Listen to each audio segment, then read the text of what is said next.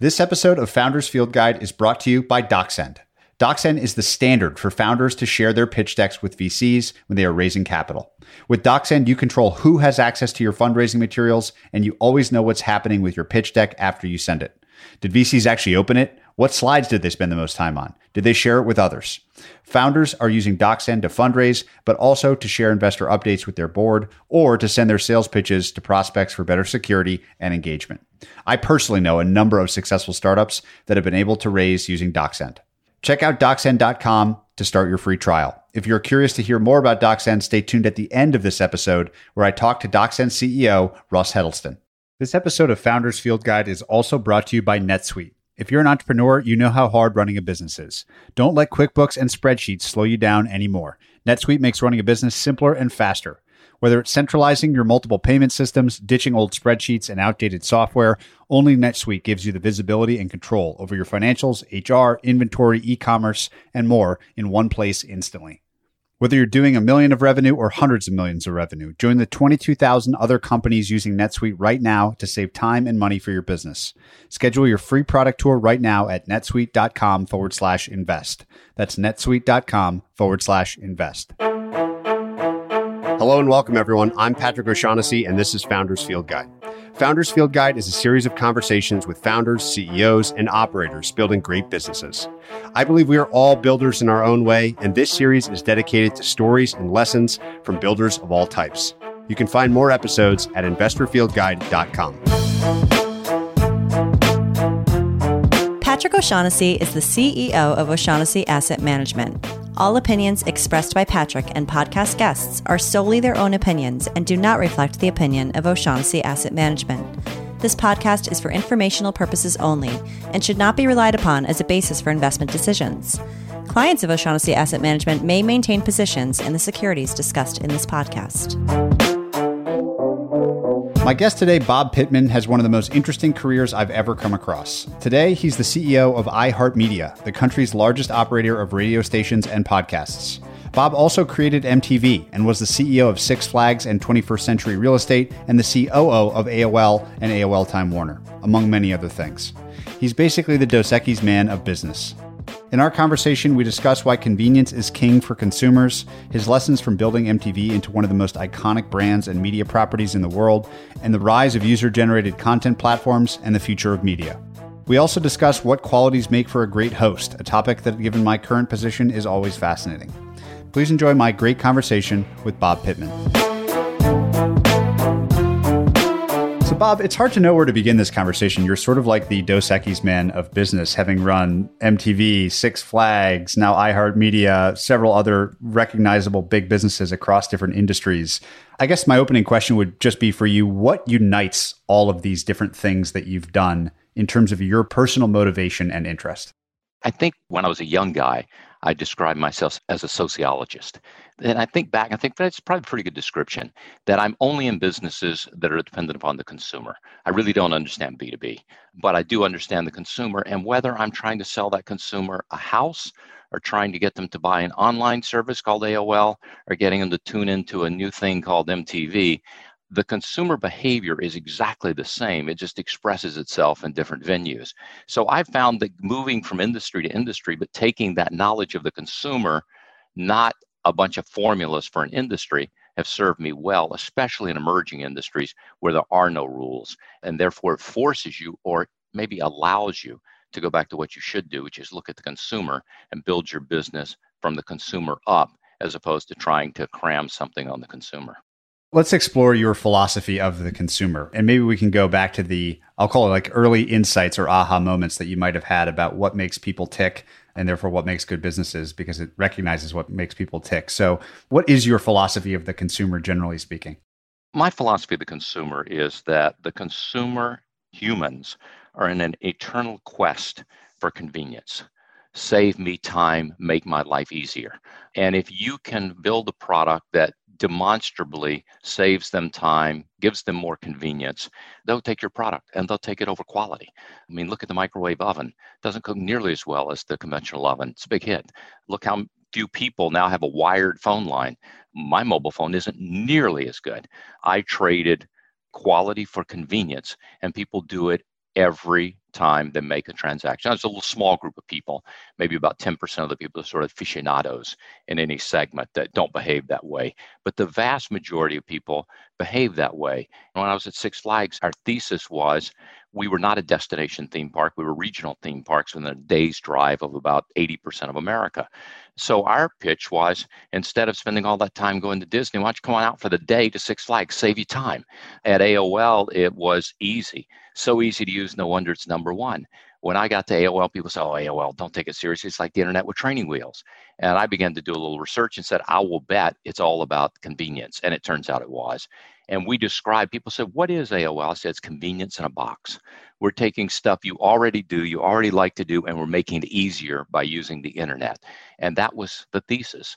If you go back to the cable networks, MTV, CNN, ESPN, those cable networks, they were specialized networks, we called them narrowcasting. They were really a precursor to on-demand, because what we knew was the consumer didn't want to watch the news when the networks, ABC, NBC, CBS, decided to schedule it. They didn't want to watch cartoons only on Saturday morning. They didn't want to see music on Friday night. They wanted to pick and choose when they wanted to watch it. So the thesis there was, we'll have these 24-hour-a-day networks, and you can pick and choose when you want to get your news, when you want to get your music, when you want to get your kids programming, when you want to get whatever, and you put together your own array of programming. Now, they were still linear. The show was in progress when you got on, but it was a step forward in convenience. Probably by the late 80s, the majority of viewing was on a cable network, not on the broadcast networks anymore. So I think at time after time, it's that. And I think even with iHeart, when I got here, we still reached, even back then, 91% of Americans with our broadcast radio stations. But you had to listen to AM or FM. So we went on a quest. Okay, our strategy is to be where our listeners are with the products and services they expect for us, convenience. And we're now on 250 devices. Now, it's 85% AM, FM, but it's now 15% other devices. And again, it's people want to get what they want where they want it. They don't want to have to move to where you want to give it to them. But you see it in all these startups too. Any product that's going after the consumer, I think the key is just look at it and say, does it make my life easier or does it make it harder? And when I was at AOL, you'd have these eternal debates with the engineers who would say, I got something that's really great. I said, is it one less click? Well, it's one more click, but it's worth it. No, it's not worth it. It's like quality versus ease. Where do you think people make the biggest mistakes on the quality side? So I doubt anyone would really fight you, and especially with the caveat of 10% of people being, we'll call them the aficionados. I like that term, the select minority few. What are the biggest quality mistakes that you see business leaders make over and over again? Well, look, I think you have to treat the consumer with great respect. So you can't intentionally give them an inferior product or try and sell it as something more than it is. But I think that in the hierarchy of things, you have to realize that convenience is king and you've got to make it easy. And I can't tell you how many people I've seen build products that either they put some hurdles in there because it makes their job easier to build the product, or they service it poorly. So if I've got a problem, now here come the hurdles. And every business I've been in, that's been in existence, I can close my eyes when I walk in there and say, your number one problem is you built your company around operational ease. That every company, and by the way, a group of humans put together, if you leave them for 10 minutes, they're going to start making their job easy, not the ease for their consumer. And often we say, boy, that's a lot of work. We got to work all weekend. I go, yeah, I guess we got to work all weekend.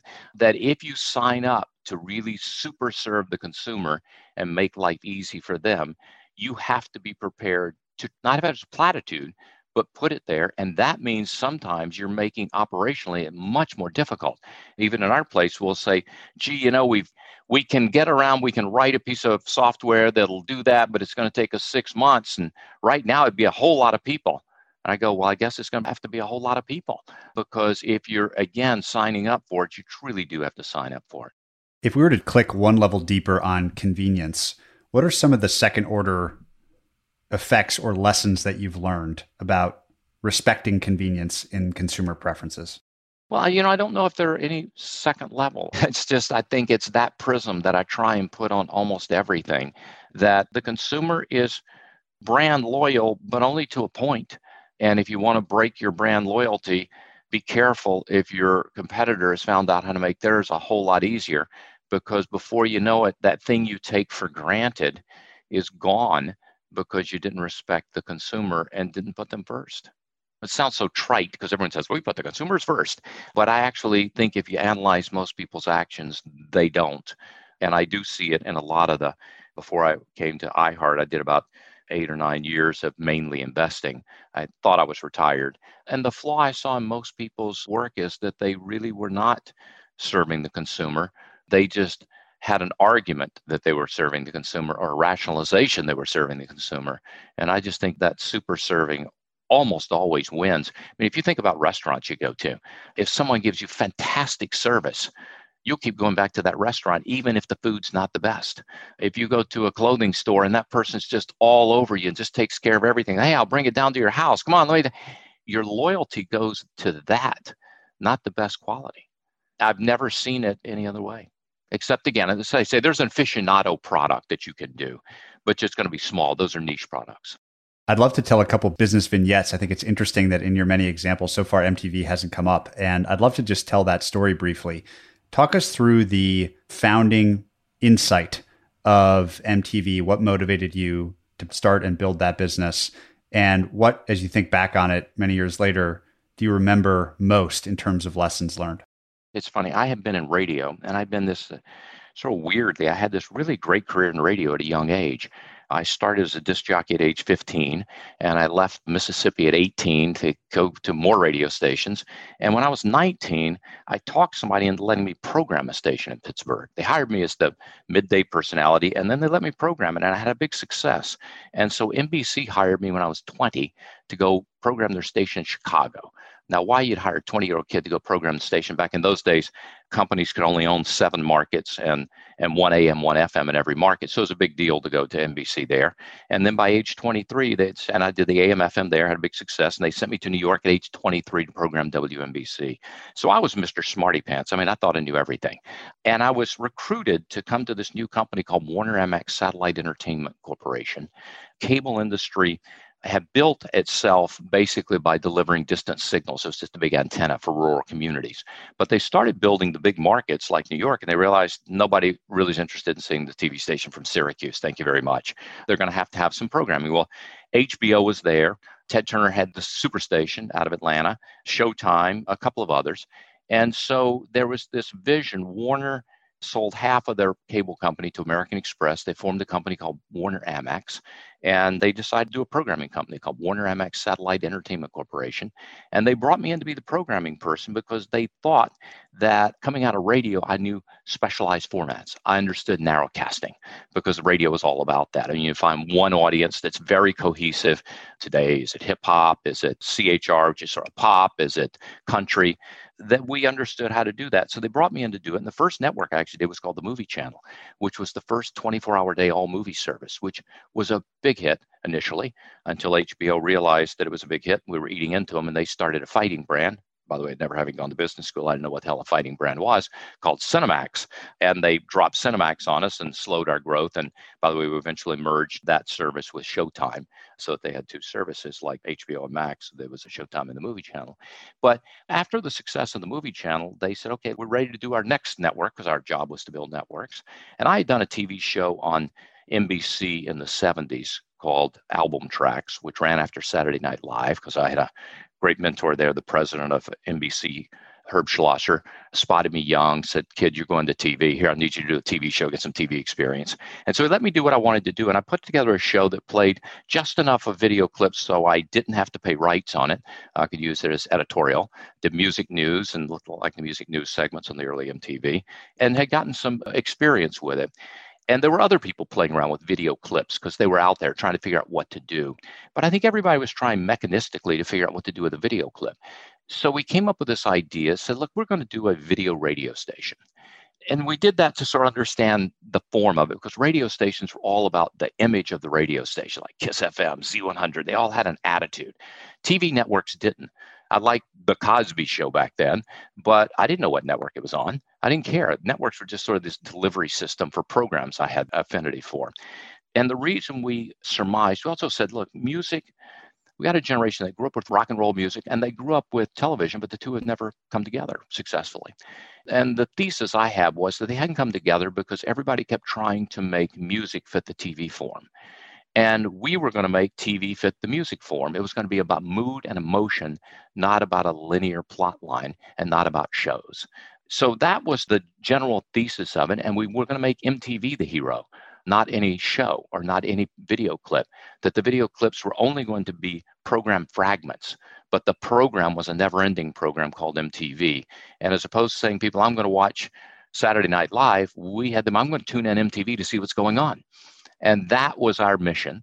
And we put together a group of people who shared that mission, and we all found ways to do it. And even when you looked at the on-air look of MTV, we wanted, the minute you looked at it, so that's not like any TV I've seen. The original name I wanted was TV1, and I was going to put us versus everything else on TV in sharp contrast, and we couldn't clear it. So then we could clear TVM. So we're going to be TVM. And we had the guy who was the driest, he was the guy who did our music programming. He was the wonk in the group, and he's very dry. And he said, when we were meeting, he said, don't you think MTV sounds better than TVM? And, right on the spot, we go, you know what? You're right. It does. Yes, it's going to be MTV. So that's the way it became MTV. And a guy named Fred Seibert and I did a podcast with Fred on my podcast, Math and Magic, about all of this.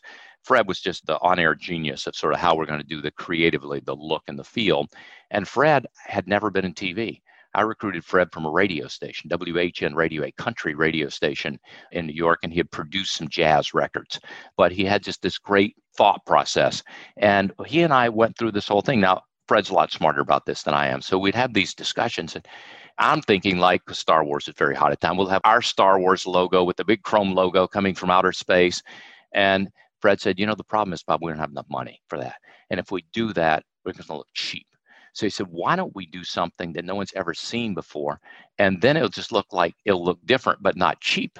So that's what we did. And that was sort of the motivation for it. And again, it worked on many levels. I'd love to hear how the early music video concept co-evolved with MTV, because I think one of the most interesting things happening today in media is unique form factor, like a tweet or a TikTok video or a YouTube clip or whatever it might be, where you have this explosion of creativity within a defined container and lots of different kinds of containers. And I sort of think of the music videos, I remember them so well watching them growing up, was this interesting defined container of new artistic expression. And I would just love to hear how you think the evolution of MTV, the video, and music all co-evolved together. They all arrived at one place for different reasons. When MTV launched, they talk about the second British invasion, as if the Beatles were coming back and the Rolling Stones are. Well, the reason it was the second British invasion, because nobody in America made videos, and all the English groups did, because in Europe, you broke music through being on these TV shows. In America, you broke yourself by being your song played on the radio. So these people didn't want to travel. So they would produce a video of them and send it to the shows. So the videos were pretty much look like what you would do if you were getting a TV show and doing a performance for the most part. Now, there were some, the Buggles I loved, and I saw them actually producing the video before we launched MTV called Video Killed the Radio Star. Very clever. And there was some of the creativity beginning to happen with people pushing the form. So initially, that's what it was. And by the way, if you think about it, remember, before MTV, you didn't know what artists looked like. They weren't really celebrities. You might know what Mick Jagger looked like and the Beatles, but beyond that, you never really got a good look at them because there was no internet. They didn't cover it on TV. They didn't do those celebrity news shows. CBS, Walter Cronkite wasn't going to cover music stars. If you looked at the album, they generally had some faded pictures, some art. If you went to a concert, they didn't have big screens anymore. Unless you were on the front row seats, you didn't know who was playing down there. So one of the first things we did is we made the artist a celebrity. And from the beginning, artists would say, my God, people are stopping me on the street and saying, I saw you on MTV. said, nobody's ever stopped me and said, I don't know who you are. So the first thing was we made them celebrities, and that changed music and changed the music scene, and therefore changed videos to a certain extent. And then American artists looked at MTV and go, wait a minute, I need to be on there. So they began coming along. But simple answer was nobody was producing videos. Bruce Springsteen hadn't done a video. Most black artists hadn't done a video. And so as this began to develop, we actually were working a lot of artists trying to get them first, do a video. Forget do a better video, just do a video. When we launched, we only had 250 videos. And that's not enough for a channel. But the calculated risk we took was that if we succeeded, they would make more videos. And if we didn't succeed, who the hell cared? So that was the risk we made. We launched in August 1 of 81, really about 6 months too early. We just cobbled together to get it on the air because the record companies were going through bad financial times. And we thought they were going to axe the music video budgets to save money. So we had to launch in August so we could get enough evidence before the budgets at the end of the year so they keep it in for the next year. I mean, that's how tenuous it was at that moment. And obviously it worked. The record companies began saying, hey, this is a great promotional thing. We were sort of the YouTube or Spotify of that today to get music going. Of course, radio still had the reach and still had the bring it home in terms of big sales, but radio played so few songs that MTV could tee up, okay, this is the next one you should play if it was big on MTV. Just like today, we'll look and say, okay, if that's big on a Spotify playlist, or if that's big on YouTube, yeah, that's probably one we'll come close to adding, although we've got a lot of sophisticated AI today to help us we didn't have back then. And then the second phase of it was, we needed to get artists to do, as you point out, better videos. And so the ones that were good, we tried to give a lot of attention to. And that was one of the reasons behind the Video Music Award Show. Let's start encouraging people. Let's start rewarding it. Let's start highlighting it. And that was a way we pushed it forward. Initially, we actually gave awards to the directors, and we would go out and meet the directors and producers of videos and be good friends with them. And then, of course, I think the thing that really put it on its path is we began to have some video artists. And the two that come to mind are Madonna and Michael Jackson. They looked at this new form and go, aha, I need to be something no one's ever seen before. I need to be a performer, a visual performer, visual art, in addition to my music. And I think they set a new standard. And now everybody could see what they were doing. Now I know what you're talking about. And then you began the following. But it took it to the next level when artists like that popped on the scene, which probably may not have happened like that had it not been for an MTV. Had you not seen Michael Jackson's dancing and those moves and seen him as a performer, Michael Jackson may never have been as big as Michael Jackson was. Very talented, but he had an album before, Bad, that wasn't quite as big as Thriller. So those pieces fell in place like that. One piece that we haven't talked about that I think certainly I remember from God knows how many hours of watching MTV as a kid is the role of the VJs. And this is an excuse probably to talk about hosts versus guests in media in general, the disc jockey at the very start of your career. Tell me a little bit about anything counterintuitive about VJs or radio hosts or that side of the equation, which I think is probably underappreciated. It's funny. People think, because all they seem to know is TV, and I've spent as much time in TV as I've spent in radio, so I appreciate it and love it. But this ain't TV without pictures. Radio is not that. It never has been. It is really about companionship. We're keeping people company. And actually, MTV was very radio-like in the beginning in the sense that we were keeping people company. You got nothing to do? Turn on MTV. We'll keep you company. We brought that radio experience to TV, which is why people said, I want to tune in MTV, not I want to tune in and see a particular show. They didn't even know what show was on. They didn't even know who was on. They just knew I can tune in and there they are. And when in the beginning, some of the people looking at my budgets, we didn't have much money to spend. And they'd say, Bob, why are you proposing to spend the money on these people when it's just the music videos they want? Indeed, my boss was one of those that saw everything as TV. And they go, because no one bonds with a thing. Think about the difference at that point, analogy I used. I don't even know if people know what a jukebox is today, but it's the difference between jukebox and radio. They had favorite radio stations. They felt personally involved with human-like emotions. Jukebox was a thing. And if you don't put people on, it's a thing. And indeed, in the early days of MTV, we would do research because I had to prove the point because I'd stuck my neck out, said we have to have these people because you have something to bond to, is people say, I love MTV. Why do you love MTV? I love that Martha Quinn. Why do you love Martha Quinn? I love the music. I love the videos she's played. She didn't pick those videos. Love that contest she did. She didn't have nothing to do with the contest. Love that music news that was collected somewhere else. But they attributed everything to the human being they were bonded with. And, today I'd liken it to podcasting, which is like radio, host driven. And a lot of people come to it who've come out of TV and they think it's story and production value driven, and it's not. People are bonding to that host. It is a tight adjacent business to radio in the sense of that host driven, that they bond with that host. They feel the affinity for the host, and you've either got a host that works or a host that doesn't work. And MTV was the same way. And everybody there got the benefit of everything we did on MTV was attributed to that person. Is there any common ground across hosts, we'll say VJs or whatever brand of host you want to focus on, that quote unquote work? Obviously, I'm sure there's plenty that just for whatever reason don't share that connection with the audience. And of course, by definition, VJs and every other kind of host are very different from each other. But is there anything that unites in your experience, either the way they work or how they're introduced to the audience, that increases the odds that they work? It's a really good question and a really good perspective. Of course, if I told you everything, then you'd know everything I know, so I can't tell you everything. Actually, I'm kidding. You have to be willing to be honest. Ryan Seacrest, who does this extraordinarily well, says, sometimes he's out with some movie stars or what he calls TV stars, and fans will see them, and they rush up to them, and they hand Ryan their phone and say, would you take a picture of me with them? That they think of Ryan as their friend, and they think of those other people as stars. And Ryan says, if that ever changes, I'm dead. Ryan's, in addition to everything he does on TV, probably his base and his foundation is his radio show. Morning shows on KISS FM in Los Angeles, and then middays all around the country, and American Top 40 and a lot of other things he does on the radio. And I think what's really important to be a person is you have to be willing to talk about things that don't make you look good, but are just honest.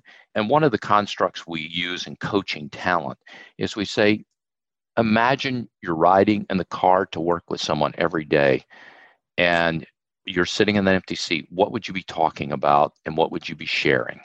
Imagine you're sitting on the counter talking to someone while they're shaving. Imagine you're sitting in the chair in their bedroom talking to them while they're getting ready, or sitting on the counter in the kitchen talking to them as they're cooking, or in the office when they're doing some mundane work, you're sitting beside them, chatting with them. What would you talk about? Would you talk about problems you have in your marriage? Would you talk about problems you have with your kids? Would you talk about something stupid you did today that was sort of embarrassing, but only the two of you know? You're not telling everybody? That's what you have to be willing to do. And so few people can do that. Or, by the way, so few people have interesting stories. The truth is that if we look around, there's usually, if you look at a crowd of people, there are a couple of people that are really the friends everyone wants. And they sort of gravitate toward those people. And I don't care. Give me a group of 20 people and you can still spot those numbers. And there are just some people who are just interesting. And there's some people who are really boring. People say, what'd you do today? Well, I woke up this morning and I was getting out of bed and I looked, and I thought, well, did I leave a piece of paper on the floor there? And I saw it, you go, oh my God, you're killing me, please. That's enough. Sorry I asked. And then there are other people you ask that question to, and that's like they rattle off some great story and you're mesmerized by it. So I can't tell you how to get that part of it. But I can tell you from my standpoint is we look for those people all the time. And when we get them, we promote them. We had a guy who was in pop radio, top 40 radio, CHR, in Austin named Bobby Bones. We realized in country we had no great morning personalities. We didn't have the Elvis Durans or the Ryan Seacrest in country, and we needed one. And so some of our guys, I didn't know Bobby, I wasn't involved in this, looked at Bobby and said, Bobby could be that. And we moved Bobby to Nashville, put Bobby on a bunch of our country stations. And now, of course, Bobby's all over TV and big star, won Dancing with the Stars, and is untouchable in terms of that morning personality on the radio, on country radio now. But somebody spotted Bobby has that. And I think that that's what we look for.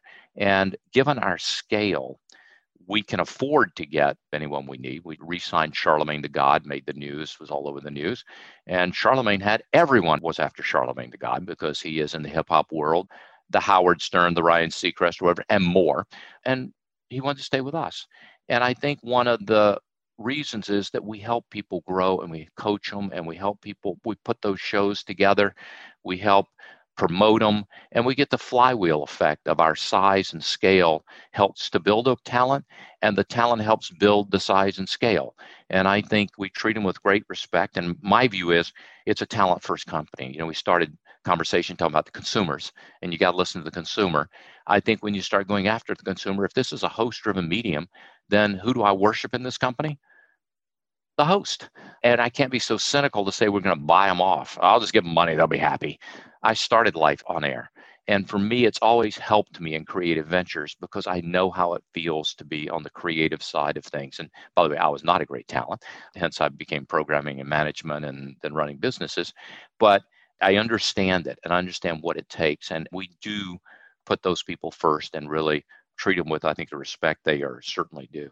It's funny because this insight and I guess advice or strategy around host used to be probably pretty low utility to the average person. But today, in some ways, everyone is kind of a host, right? Everyone has, at least they have the chance to have the outlet in multiple social media areas to do their own thing with basically with no one's permission and with no frictions. In addition to this authenticity, which I think makes just all the sense in the world, someone that bleeds, are there any other things that you would offer out there, even more generally, beyond the professionals and some of the personalities that everyone will recognize their names, but just this is a thing that a lot of people care about right now. And I hesitate to use the term social status, but it feels like that's a currency of the modern day age. And I just wonder if there's any other advice you have for people that are trying to cultivate something like that, even on a very small scale. You're hitting it just right. I think the secret is you got to be able to tell a good story. And what's a good story? A good story is really about, I got to have a headline that grabs you.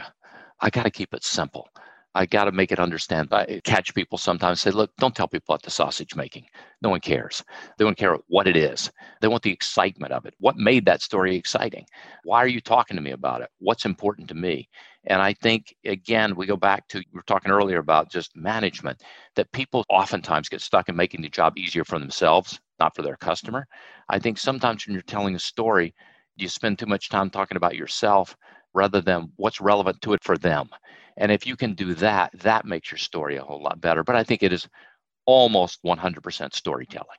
And you want to be a good host, know how to tell a good story. As you think back on the MTV days, is there a day or a moment or an episode that you would identify as like the peak of that experience? Maybe where you looked around and you said to yourself, holy shit, we really built something spectacular here. There's some that are good and bad. You want me to cover them all? Please. The first one was we had to prove that we could sell records. So I sent Tom Freston and John Sykes out on the road because MTV was not in the big cities. We weren't on in Manhattan. We were on in some suburb of New Jersey. We were on in Tulsa, Oklahoma, Oklahoma City, and Tucson. And Tom and John hit the road. No internet back then. Phones didn't work real well, looking for some evidence. And they called me one night in the middle of the night. I still remember it was in my apartment in New York. And they said, we got it. We're at a record store today. And we walked in and the guy said, I'm selling tubes. And nobody's playing it on the radio. Suddenly sold like a box of them. What happened? Everybody's coming in for all these weird songs. So we were able to take that, market it to the music business and say, look, we're selling records. You should love us. So that was step one. Step two was sort of a weird one. MTV suddenly got all this press attention, but it wasn't making any money. As a matter of fact, the sales group had missed their goals. I think we budgeted we were going to do $10 million in sales. First year, we did $500,000. It was a disaster. And by the way, had Steve Ross not been our great protector, and Steve wound up in my life sort of being my great mentor, almost a father figure to me. So Steve was protecting us, but I had this weird experience. I still was running the movie channel as well as MTV. And my boss came to me and said, you should just run the movie channel. I'm going to get somebody else to run MTV. I built it. This is my baby. I started the whole thing. And it was, you don't know People's Motivation, clearly, I think is killing him that I got all this press attention and all this and none. And I just said, you can do what you want to do, but if you do that, I'm quitting. And sort of left it at that. And one day his boss, CEO of the company, came in and said, Bob, did you just say you'd be okay with that? I said, no, I said I would quit. He said, I sort of thought that's what you'd say. And about a month later, he left. And about a month later, I took over as chief operating officer of the company. And they came and said, look, can you run the business? I'd only run programming. I was a creative guy. By the way, I hated salespeople, those nasty salespeople. I was just like, I'm a purist. I just want the product. And I don't know what I was, 28 or 29-year-old person would say, of course I can. I'm not an MBA, I'm not a college graduate. And so I took over the business. So I sort of knew something had happened when somebody wanted to push me out because they were envious of the attention I had.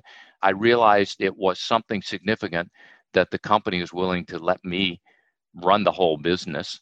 And then the quest was, when do we make money?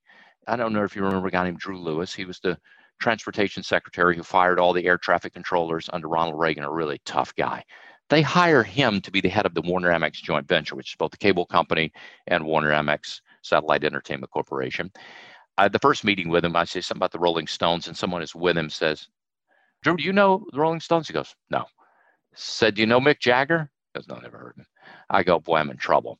He takes me to lunch and he says, look, I don't know what you're doing. He said, Steve Ross really loves you and all that, but either you can make money by the end of the year or I got to shut this thing down. Can't afford to feed it anymore. So meanwhile, I remember I just taken over as the COO and I'm running stuff. And now I'm getting this word that he's going to shut it down. Well, I think to myself, I can't tell the people that we're close to being shut down because they'll all get bummed out and they're on a high and they're really excited about building this thing. So I got to keep this to myself and the CFO. So we started out just cutting costs. Suddenly, instead of spending $30,000 for a concert, I say you shoot it for $10,000. They go, you can't shoot a concert for $10,000. I go, well, give me the budget. I'll show you. We'll cut that. Well, that won't look good. And of course, what's interesting is we discovered people found new creative ways to look great if they couldn't throw money at it. So side issue, another point. But so we were going through all this. And by the end of the year, we actually made money. So the day I knew we were going to make money, I didn't call Drew Lewis. I called Steve Ross and said, Steve, I want to come see you. And I went over to Steve and I said, Steve, I have great news for you.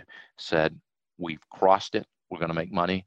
We're now a money-making venture. By the way, no one had ever made money on a basic cable network. It was thought that that model of advertiser supported wouldn't work. And Steve, and this was a great lesson too, but also a moment of knock me down a notch on arrival. I'm thinking he's going to say, Bob, you're a damn genius. You're great. You're so wonderful. Instead, he says, great. Now here's what we can do. And I realized at that moment, one of the great lessons is that there is no such thing as success or failure. They're just stepping stones. You don't stop on either one of them. You keep going. But that was sort of the key moment of we had arrived.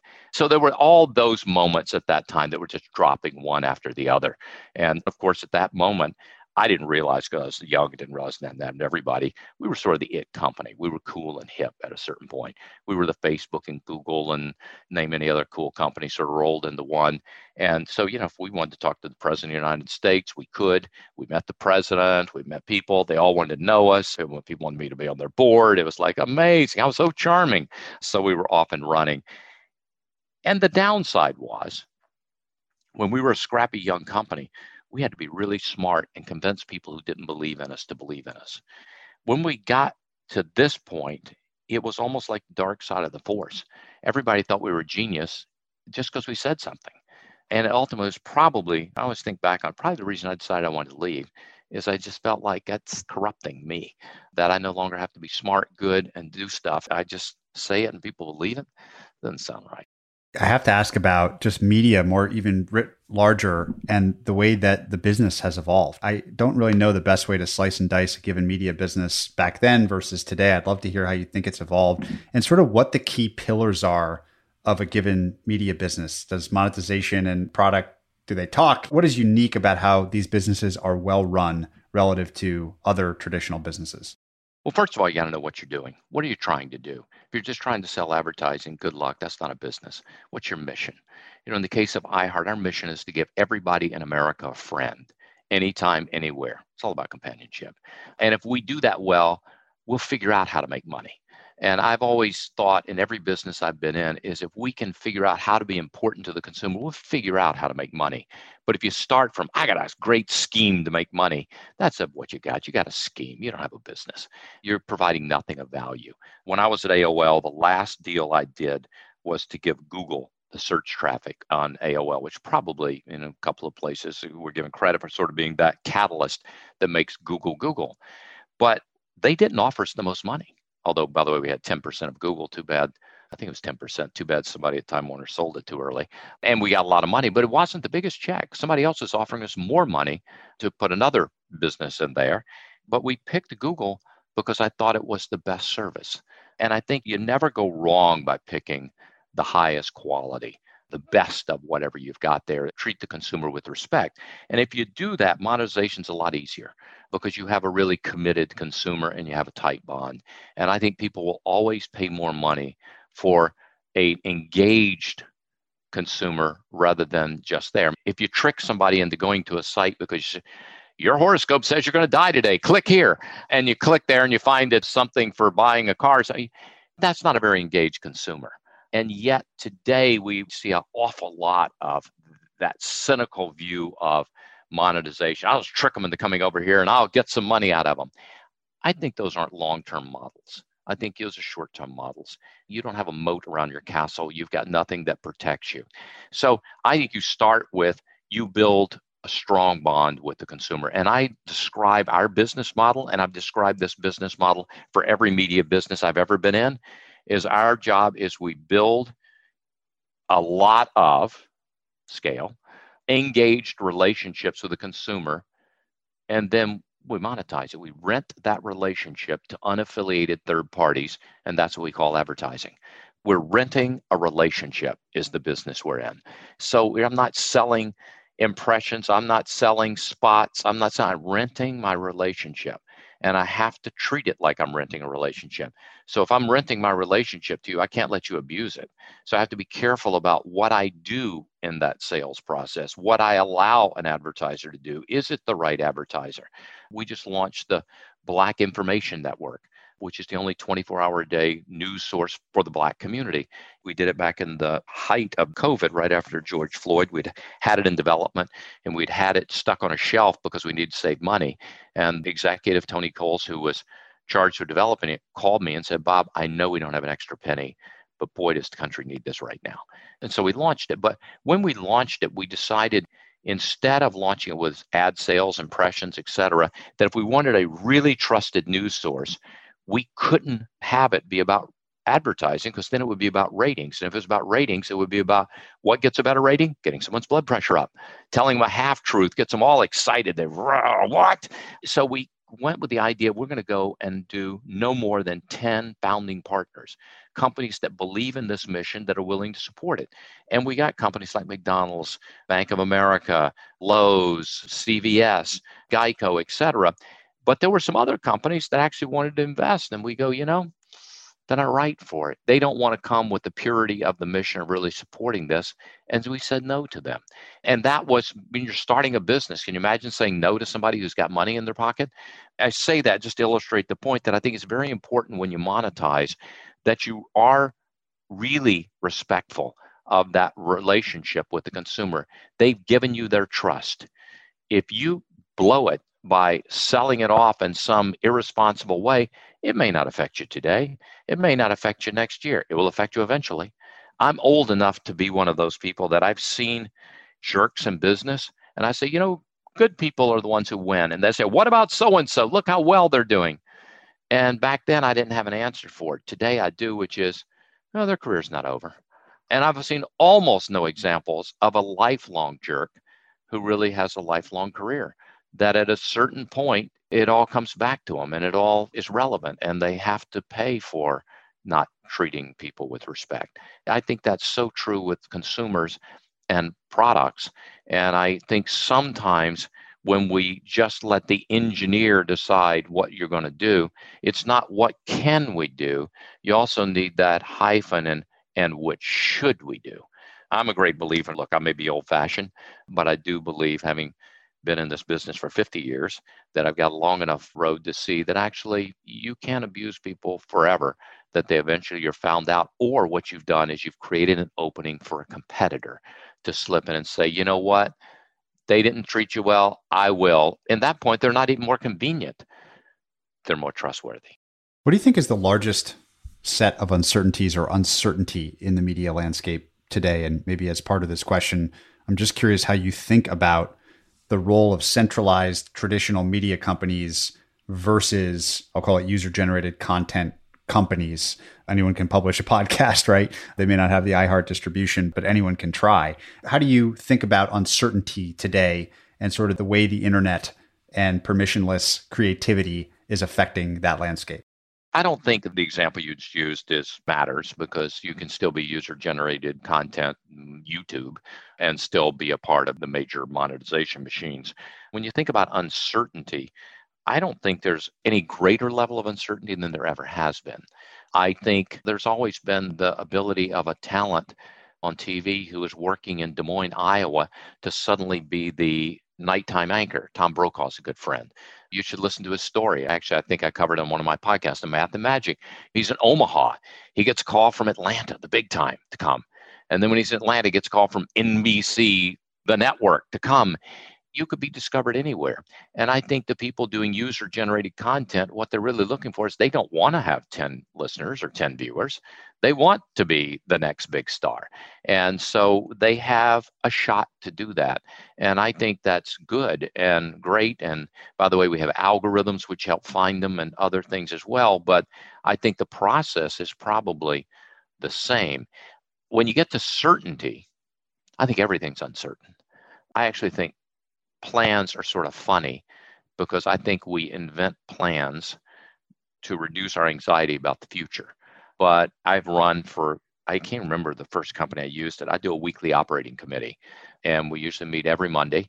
And the purpose, to adjust the plan, because I find even a week sometime is too long before we adjust a plan.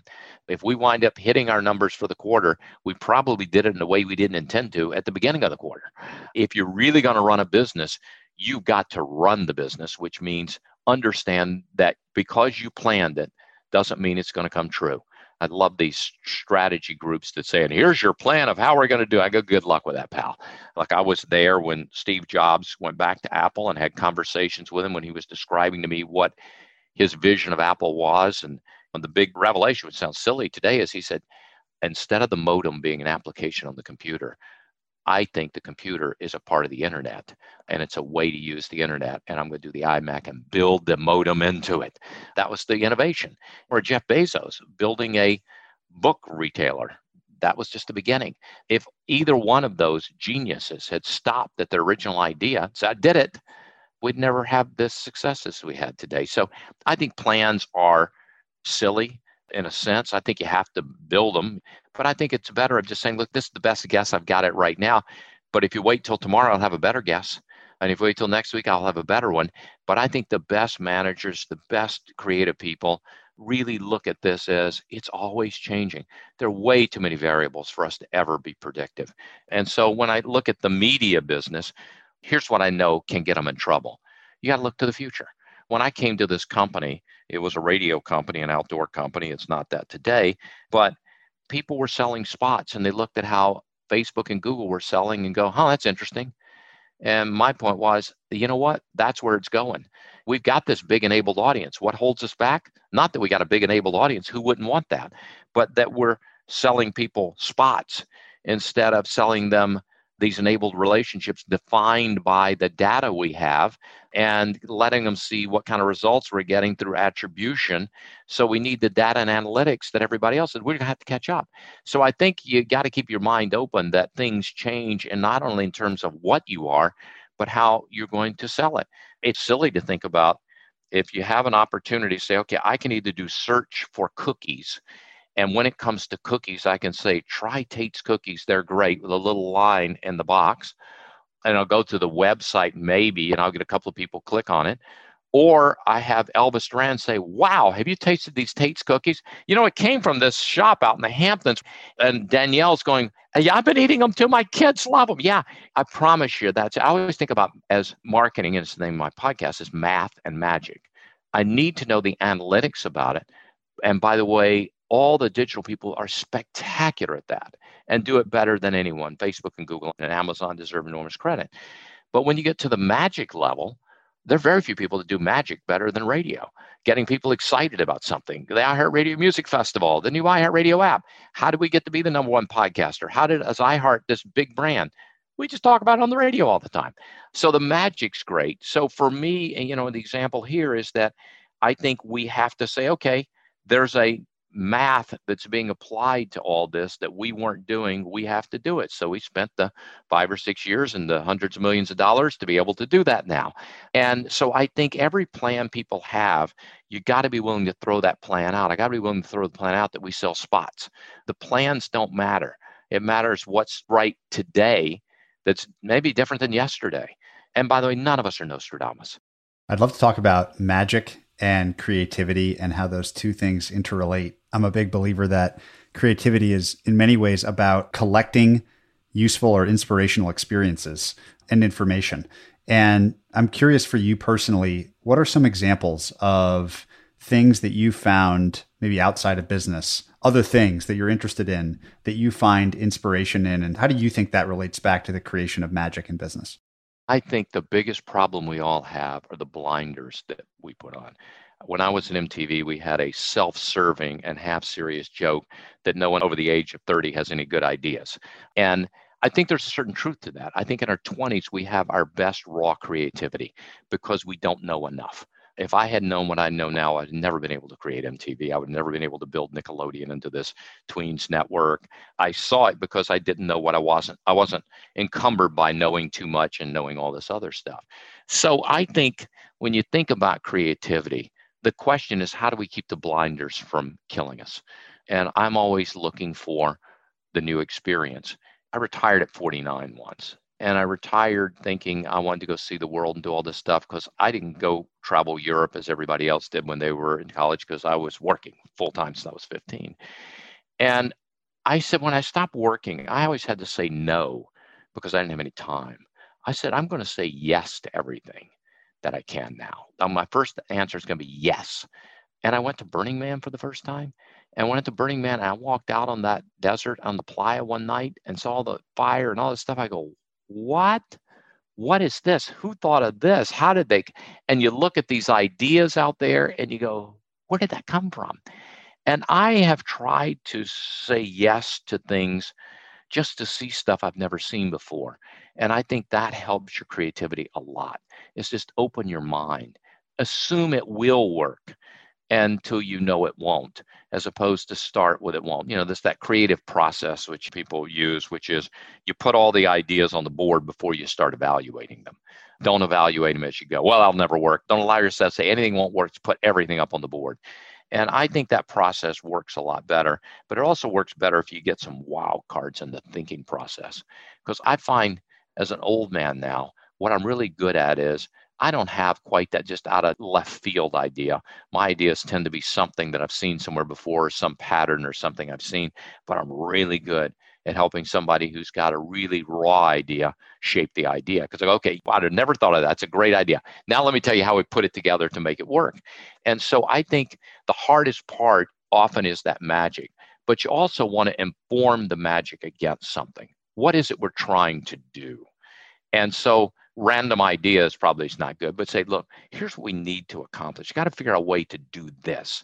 And now you start unleashing people. And I find the creative process works for me. And as I talk to other creative people, I think this is the way it works for most people is I think of all the stuff I need to know. I think of all the information I have about it, and then I forget about it. It is not an MBA kind of process. I forget about it. And the moment at which I'm in my most Zen state, which for me is about a 15 or 20 minute shower I take every day where I sort of just go into the zone, suddenly the idea pops in my head. It might be a speech I just have writer's block on and suddenly I got it. It might be a slogan we need. It might be a structural thing. It might be a new product. It just pops in my head. I don't have any idea where it comes from. And so when I used to work with ad agencies, I would tell them, I'm not interested in your process. Please don't bring your account people and research people and lay this out as if it's some process that we're going through. I know how it really works. What I want you to give me is 3 creative teams that don't talk to each other.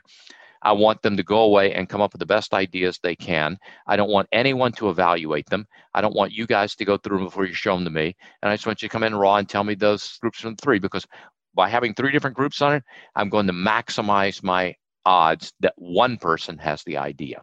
So easy to use. No wonder it's number 1, which was the AOL line, came from a briefing memo that Stone Roberts brought to me And they were reading, it says, so easy to use, no one. So I said, that's the line. They go, no, no, no, that's not the line. That's just for the briefing we're using so we can develop the line. I go, no, no, that's it.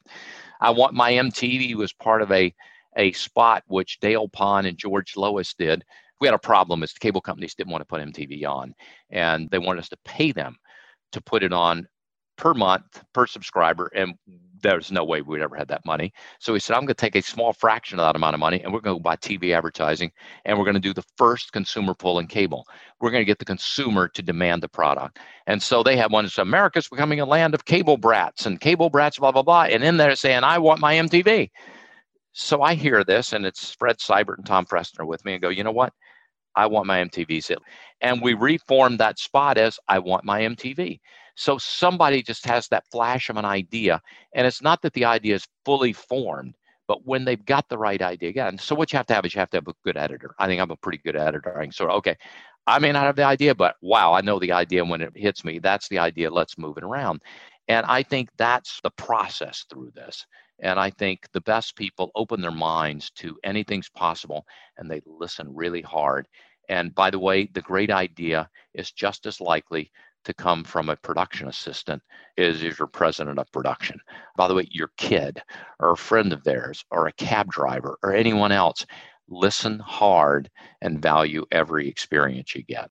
Really neat idea. And I'll remember it as like, if you don't have unique inputs, you're not going to have unique outputs, which sounds obvious on the face of it, but everyone seems to consume the same inputs all the time.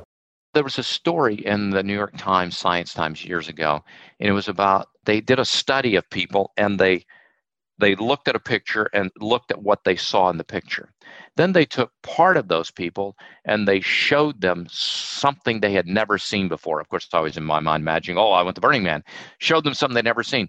Then both groups looked at the picture again. The people who had been shown this stuff they'd never seen before saw all sorts of other things in that picture, and the control group did not. So I think what it does is opens up, when I see stuff I've never seen before, it opens me to thinking about and being open to a lot of other ideas. You've had a really interesting set of experiences that probably not many have, where you've spent time investing, you mentioned, for that long period. You've been running companies that were publicly traded companies, privately owned companies, probably companies that just you owned. Just say a little bit about that overall perspective, maybe first as an operator, the notable differences between the different kinds of ownership structures and how it affected your behavior. It's much easier to run a big company because when you need something done, you have the money to do it and the people to do it. When you run a tiny little company, you got to say, who can I convince to do that for me for free? Or how am I going to get that done? So it's more of a struggle. Also having an impact. I love something like iHeart because we reach more people in America than even Google and Facebook, more than anyone else. So we can have an impact. So from a creative standpoint, it's great because we can actually create stuff. We don't have to wait until the market leader creates something and then we have a little side opportunity or side hustle somewhere. And in terms of monetization, we're big enough that it matters to companies, so we can actually go have a conversation with decision makers as opposed to people who really don't have the authority to make any decision other than what they've been instructed to do. On the other hand, I find that some of the small businesses have been some of the most interesting. And for me, when I was doing investing and I had a pilot group, I did things with companies I called whiteboard with them. And I would say, look, let me invest with you and I'm going to be your coach. And we'll do a whiteboard session once a week, once a month, once a quarter, in which we just sort of talk it through. And I've had this privilege of working with some brilliant people like Ben Lair, who was coming out of college, and we financed Thrillist and used some of the expertise that we picked up from Daily Candy, from Danny Levy and her gang. That, it's just this very interesting groups of people. So I find in some of the smaller, more entrepreneurial companies, I got an opportunity to really deal with people who are new and fresh to it, which has a certain reward in itself. I think on the bigger companies, I've had a chance to have perhaps more impact, whether it's a Time Warner or AOL or what MTV became. And MTV sort of went through all those stages for me. And certainly with iHeart, they each scratch a different itch with each of them, and I've been lucky enough to be able to do them all. And even now, I'm a major investor and still on the board of Casa Dragones, which I was a co-founder of. And that was an idea that I had just sitting in my house in Mexico, where I used to spend a couple of months a year when I really wasn't working much, and hit upon this idea of the sipping tequila and found Berta Gonzalez, who actually knew what she was doing and had run Jose Cuervo in North America. And so we rolled this thing out, and I still play with that too. I love having these other things to touch and feel, because what gives my life purpose and joy is this sort of creation process. It's a great excuse to ask a couple closing questions. The first of which is, you've given us so many interesting stories and examples of what I'll call identifying and respecting an audience. And I think many people make the mistake of over-defining their audience as too big or not narrow enough, and therefore they're mediocre to many versus great to a few. Any closing advice you would have for people on audience selection and the respect that the creator has for their audience? I think they go hand in hand. It's a mistake to say, I have my audience. What you really have is you have a coalition of a lot of small segments that have come together to give you a big audience. And if you fail to understand the segments and the tension between the segments and among the segments, you're talking to no one. If I've got someone 20 years old and I've got someone 40 years old, it's a mistake to say my average user's 30. You actually don't have any 30-year-olds. And it's a mistake I hear all the time. People talk mean scores all the time. And I say, give me the distribution, will you? Tell me who your people are. And when they say, well, these people love this, I go, everybody couldn't love that. Who loves this and who loves this and how do we do? It's interesting on radio stations. If we build a radio station that's got a pretty broad audience, let's call it a CHR station, C100 New York, KISS FM in Los Angeles, there's not one audience. That station encompasses probably 4 or 5 audiences that really behave differently, but they behave enough that we can put them together under one brand. But you got to know which one. So I can play a song for one segment, but I can't play 2 songs for that same segment because I'm alienating the others. I got to start saying one for this segment, one for that segment, one for this segment, one for that. And this group's the most alienating everybody else. I only play that one every 3 times. And you begin to figure out that balance of that audience. I mean, if I look at Walmart or Amazon, there are many different audience segments. And the secret to it is not merging them together and say the average is Y and talk to that. I hear people say, I imagine I have one person, I'm talking to that person. I think those people are making a terrible error. I think you better understand that whole array of people you've got out there. Imagine it's your whole family. My son wants to hear something different or see something or buy something different than my daughter, than my wife, than I do, my friends or other partners I've got. You got to understand each of those people and figure out the trade-offs you're willing to make and what's fair and what's respectful for each of those groups. So I think it ties in the same thing. It's really understanding people, not coming up with a data point and thinking your data point is an audience. Data point's not an audience. A data point's a poor reflection of who that is. Before my traditional closing question, same question I ask everybody, it's a testament to our conversation that we literally haven't even talked about Six Flags or some of these other iconic brands. We haven't talked about podcasting. Everybody wants to talk about podcasting. That's usually the number one thing. How'd you get to be number one in podcasting? Let's do 2 lightning fast round questions on those 2 topics, just so that we can say we cover them. What's one lesson you take from your time at Six Flags? I think it is respect for the consumer, super service to the consumer, understanding how the consumer works and being willing to do whatever it takes to make them happy. Podcasting. What is the most interesting aspect of it in your opinion today? I think what's most interesting is that young people actually do want to hear talk shows and that they really do want to hear, not see. That people have run out of time for their eyes, but they got time for their ears. And they still enjoy a good story. They still enjoy information. They still enjoy a good discourse. And they love it when they can just listen as opposed to also having to find time for their eyes. So now I have to ask you my traditional closing question, and that is to ask for the kindest thing that anyone's ever done for you. God, I've got too many of them. I've got abundance of riches, but I would say probably it has to be parents, right? The kindest thing they've ever done is give me unconditional love. I didn't grow up rich. I grew up poor. I grew up in a parsonage. My dad was a Methodist minister. We lived in the church's house, but I had the richest life you could imagine because my parents never made love come and go. They always loved me, even if they were disappointed in actions I did. And I think having that foundation for my life has allowed me to have a rich and beautiful life. And hopefully I'm able to do that for my kids and my friends and others I come in contact with. Well, Bob, when we first talked, I think the first thing I said was I was worried that the allotted time was too short. I feel that way yet again here today. I so appreciate all the interesting stories and perspective and lessons from your fascinating career. Thanks for sharing this all with us. I love it. This is great fun and Congratulations on all you're doing. This episode was brought to you by DocSend. In this 4-part miniseries, I sit down with DocSend CEO and co-founder Russ Hedleston to hear the origins of DocSend, the problems it's solving, and what the future may hold. In this week's episode, DocSend CEO Russ Hedleston and I discuss why PDFs are so cumbersome and outdated and how DocSend is a step function change to solve them. I was thinking about this conversation earlier this morning and I checked my email and I had like 15 emails from the weekend that had some sort of PDF attached to them. It made me start to think about PDF as like the sending of information without any sort of real feedback loop. So maybe talk about the difference between that core action that just happens all over the business world all the time and why DocSend represents a step change up in functionality.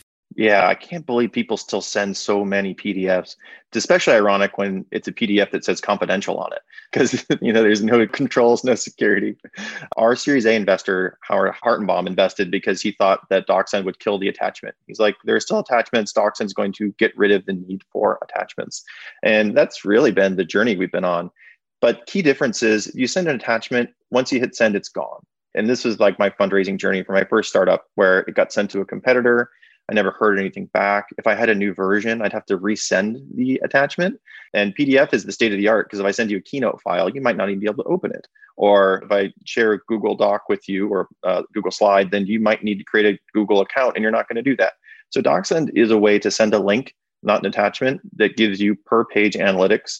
It's always a unique link, so that link can be tracked when it's forwarded. And then as a sender, you can put controls on top of it saying, only these emails can access, only these domains can access. I can dynamically watermark it. I can authenticate your email. It's just a whole list of different features in there that, depending on what you're using us for, are really just big game changers. Like if you take even the example of, I sent you my pitch deck, I then have to update my pitch deck. The question is, do I need to resend my pitch deck to you? Because that's just awkward. And then, I send it to you and then we talk about it. I might have to start the conversation saying, Patrick, which version did you look at? And you're going to be like, I don't know which version. What was different? And suddenly I look bad from the get-go versus with DocSend. I can see that you haven't looked at it yet. I can update that link. You never even know they updated it. And that just immediately makes me, the sender, look more professional. I'm more prepared. I just have more information. And that's just leaps and bounds better than sending a PDF attachment. We all know that PDFs and PowerPoints are ubiquitous in business, right? It's just a key part of communication and sales and kind of everything these days, even internal team meetings. Who are the key personas that use DocSend the most? Is it people raising money? Is it people selling? What are your key stakeholders on the client side? They all have similar workflows, but they all carry very different job titles.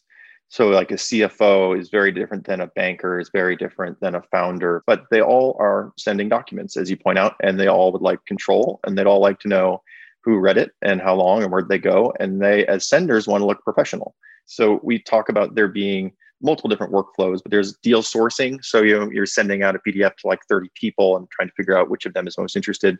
There's deal management, which is the data room side of it. I need to collect all these items behind one link and give you access, control that.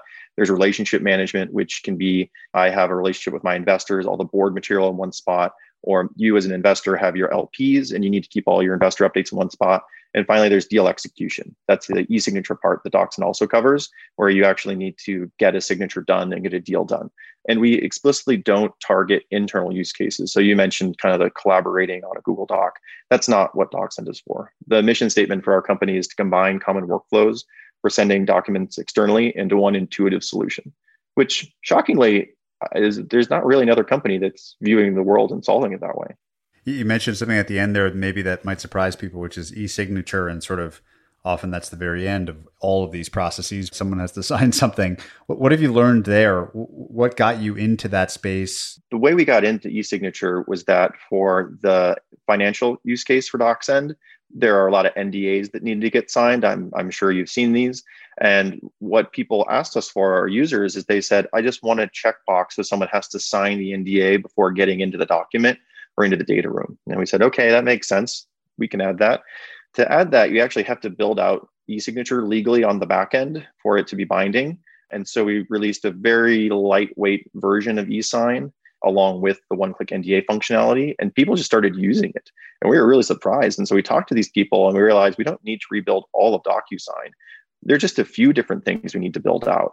And I think the next iteration of e-signature, I think it's you combine e-sign in with all these other workflows. So as you point out, all these deals end in an e-signature. Why switch and use an entirely different system for that if you can have that be bundled in with the system you're already using? To find more episodes or sign up for our weekly summary, visit investorfieldguide.com. Thanks for listening to Founders Field Guide.